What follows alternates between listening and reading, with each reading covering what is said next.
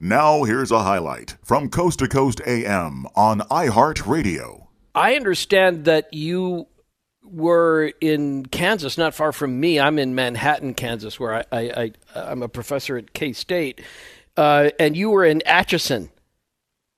Yes, absolutely. What was the? I've heard about all the hauntings in Atchison. What were you there for? Well, primarily we were there to investigate a home known as the Dilgert House.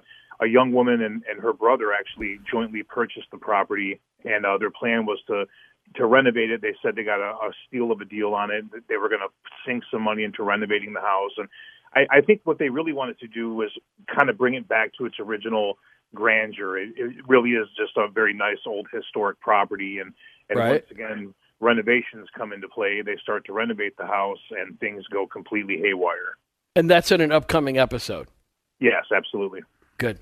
Well, when we last left this episode before the top of the hour, you were just about to tell us what the psychic investigator had told you.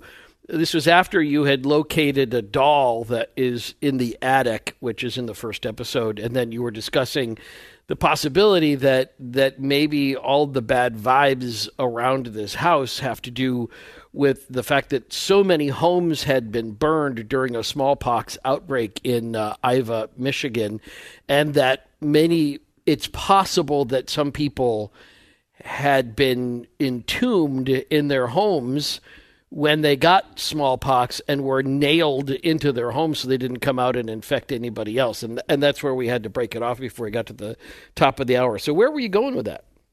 Well, basically, you were asking me about the doll specifically, right? Talking about the different ways that it played into the episode and what our thoughts were. But one of the things that the psychic had told the family that I thought was pretty interesting was that some of the items in the house could be troubling or upsetting to those victims of the epidemic. Like, for instance, there was that painting on the wall that we saw the scratch marks in the glass.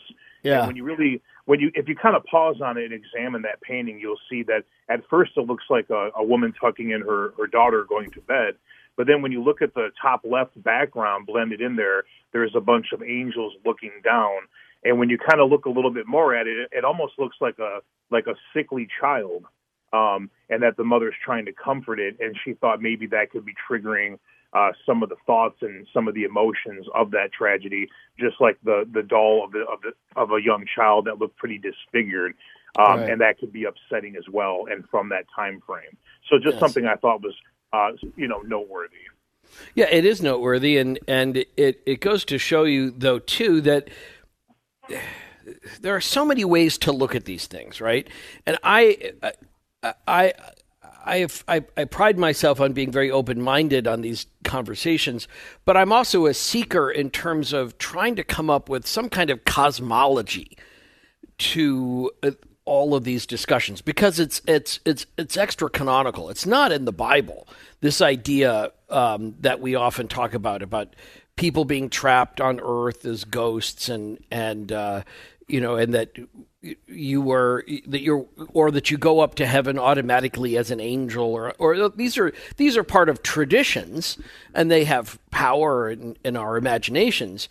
But that's what I'm always trying to figure out is exactly how should we look at this. For example, when you had an early recording in the investigation of something which you interpret to mean get out, that you put down a recorder and you went back and you played it back, and you hear get out in that recording. And I think if the entity is so strong, and if these things are what we imagine them to be or we claim them to be, why wouldn't it be a very strong get out? Why do we think that it's this sort of hard to hear, scratchy, set of frequencies which we interpret to mean something? Well, that is a very good question. I mean, that's, I've often thought similar things. I mean, you think if an entity has the power to scratch you, for instance, like the granddaughter was scratched in the home, if Right. whatever was in the house was upset by my presence, why didn't it scratch me? Right. Why didn't I see the smoke, or why didn't it appear to me? And that's the thing. There's no exact science to this, of course, and I certainly never believe that I have all the answers. Right. And I'm not expecting you to. I'm not trying to put you on the spot. But even just like, okay, so let's not even go with exact science. Let's not even go with an exact theology. But I can't even get, like, I'm trying to get a cohesive one that kind of holds water a little bit on what we think happens. So, for example, when you talk about attaching a spirit attaching to an object, how do you account for that? How do you see that as happening? Well, I guess my best theory would be that, if we're looking at all activity is energy, at human energy, spirit energy, period. Could it be, in fact, kind of, trapped, so to speak, within that object, kind of like residual activity can be trapped or encompassed in a home or ingrained into the wood and kind of dispersing and replaying? I guess that would be about my closest guess of how that is physically possible, if that makes sense. No, it totally, and I get that, and I'm not trying to be like the worst guy in the room, right? Everybody's talking about the All-Star game, and I start saying baseball's stupid. I'm not saying that. I'm also, understand. Right? I mean, I just trying to say, like, how is it that we for example, if we talk about energy, then I guess part of it would be somehow on some astral plane, these objects are like covered with a kind of paranormal St. Elmo's fire that we can't see, but somehow becomes attached. And that's the part that I think, well, why is it this time and not that time? How is it here and not there? Why was this such a tragedy? Although it's a very interesting story. And by the way, I love that library that you go to. Was that the Hoyt Library? Is that what you went to go to investigate? Yeah, it really is. It's a remarkable building. Oh, it's beautiful. Was that your library when you were a kid? No, actually it wasn't. But the Hoyt Library is a very old historic place. It's carved out of a lot of sandstone. Yeah. It really is beautiful.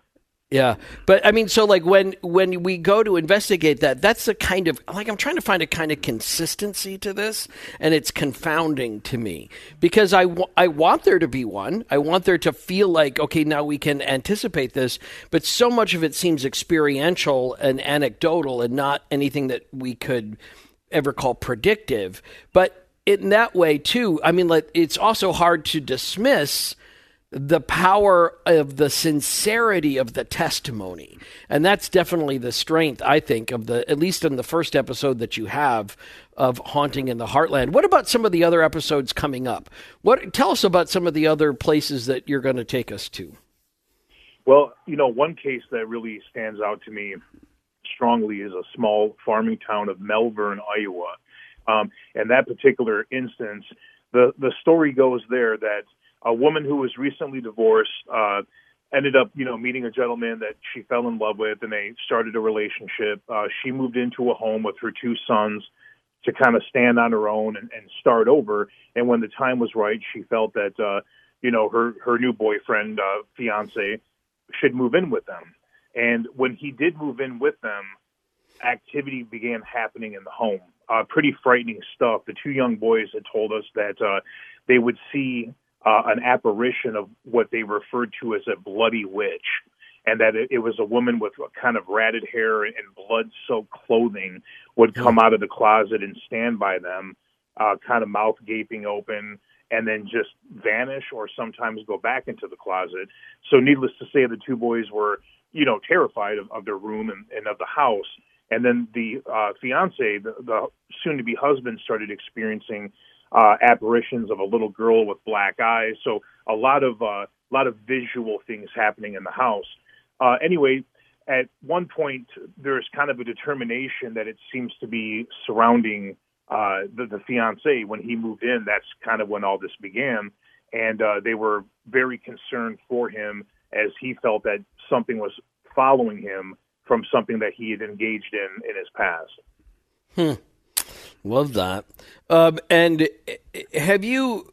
I mean, what I think one of the things that you have that you mentioned last hour that I think is a strength of these investigations are the third-party testimony from people who may not have witnessed what the experiencers said, but could attest to contributing facts. And, for example, the police department or the fire department that kept being called to this one home in Michigan, in Merrill, Michigan. But so, what were you able to find out about this particular story? If you can tell us a little bit, that helped to support what was being claimed. Well, there was a lot of claims in that community of a woman being seen in a cemetery that they believed to be the restless soul of Inez Gibson. And so we started to pursue that angle. We talked to a lot of people in the town that would see this apparition in different places, which was pretty interesting, from a local cemetery to walking up and down the street and even appearing in other people's homes. Ooh. So, right away we kind of thought, okay, well, maybe this could in fact be the little girl that has been seen in the house. And as we continued to investigate and go into the cemetery, we started getting some pretty disturbing things on the geoport and other things that led us to believe that, perhaps this isn't the spirit of one soul doing, Sure. Yeah, exactly. I don't want to give away too much, but I don't want you to either. Yeah, it took a pretty dark turn. We had to bring out a demonologist and some things had to be performed. Wow. Okay. Well, I'll be watching for that. Again, this new series starring Steve Shippey runs Friday nights on the Travel Channel, 10 o'clock Eastern and Pacific, 9 o'clock Central. And Central is the focus because it's the Heartland. So does this mean you're getting kind of territorial? That, like, if some other show wants to come and investigate something, you're like, hey, man, we do the Heartland. Back off. This is our territory. I'm going to let the air out of their tires. You're from Michigan. I wouldn't mess with you. You gotta let them know. You got a rapper posse. I wouldn't mess with you. But I do think that's interesting. So, what is your mandate in terms of where you want to cover, where you want these stories to come from? Pretty much the Heartland region to me is it's the entire Midwest and Ohio. Even with hunting in the Heartland the first season, I mean, we did go all the way down to Mississippi and then even over as far as Greenville, Tennessee. So, to me personally, the Heartland is kind of a frame of mind. To me, it's more of a rural community, more of the salt of the earth type of people. We definitely want to stay away from the coast and any major city. Yeah, who wants that? They can take their stinky old ghost stories. We'll take the ones in the Midwest. I like that idea. So what some people on the coasts might think of as flyover country, however you define it. Well, yeah, and to me, that's kind of the beauty of it. In fact, sometimes I refer to the Midwest as kind of the gray zone. I mean, we know that there's some incredible cases on the East Coast as like kind of the mecca of paranormal investigation. But to me, that path less chosen, the folklore of these small communities, I guess because I grew up in a small community in the Midwest, really, I kind of gravitate to that. And I think there's a lot of stories and a lot of hauntings to be investigated that no one's ever even heard of. And I really enjoy that process more. Yeah, y'all are like the American Pickers of ghost stories. A little bit. I mean, in a good way. That, like, you're looking for barn finds. You're going to the places where perhaps other shows had never thought to bring a portable camera, and you're going to be there. But that's interesting too, because I think there's something. I mean, I love the Midwest. I grew up outside of Chicago originally, but then I went to the University of Illinois, and I spent a lot of time in different places. I was in Minnesota for a long time, and Iowa, and I learned. I think there's a kind of especially where you were in Saginaw, you could even claim that that's sort of the Rust Belt. Right, that upper Midwestern, former largely industrial area, which then suffered greatly in the 70s recession and then beyond. And there's something about the decay of these areas. There's something about the way in which these weathered towns are holding it together against all. I mean, it would seemingly be almost without even a purpose. Some of these small towns are staying on the map, and you hit on a couple of those already as you were talking about, like places like Merrill, Michigan, and Iva. And there's something about the decay about that seems to parallel these ghost experiences. Yeah, 100%, and that was actually very beautifully said. I mean, the way you just described, the Midwest and the Heartland is exactly how I see it. It is amazing that the way that you worded that, almost without purpose, it's strange because these, people are rooted in these communities, even generationally. And like you said, there were times with the big booms of the automotive, Saginaw, even further back with the lumber era. It's had its ups and downs, but at the same time, it's just home, and you just have to make it work with whatever the economy is or what there is or what there isn't. It's just home. It just is. But just like you were describing, though, with the people that were renovating houses, it's almost like the area is resisting modernization. Like it, in that sense that even the homes themselves are some of them have really good bones, but some of them are kind of beyond repair. They've taken too many freeze and thaw cycles, and you can't put the nails back in again. You have to put up new boards. And I wonder whether, if there's that connection between renovation and ghost investigation, it's that. It's a sense that these houses are sort of defying standing up straight anyway in many cases, and maybe the only thing that's holding them together are just the memories of their former greatness. That very well could be. It is pretty amazing how a lot of these small communities do resist change in a lot of ways, and it's just it's part of that interesting fabric that really is that Rust Belt, community. We see that all through the Heartland.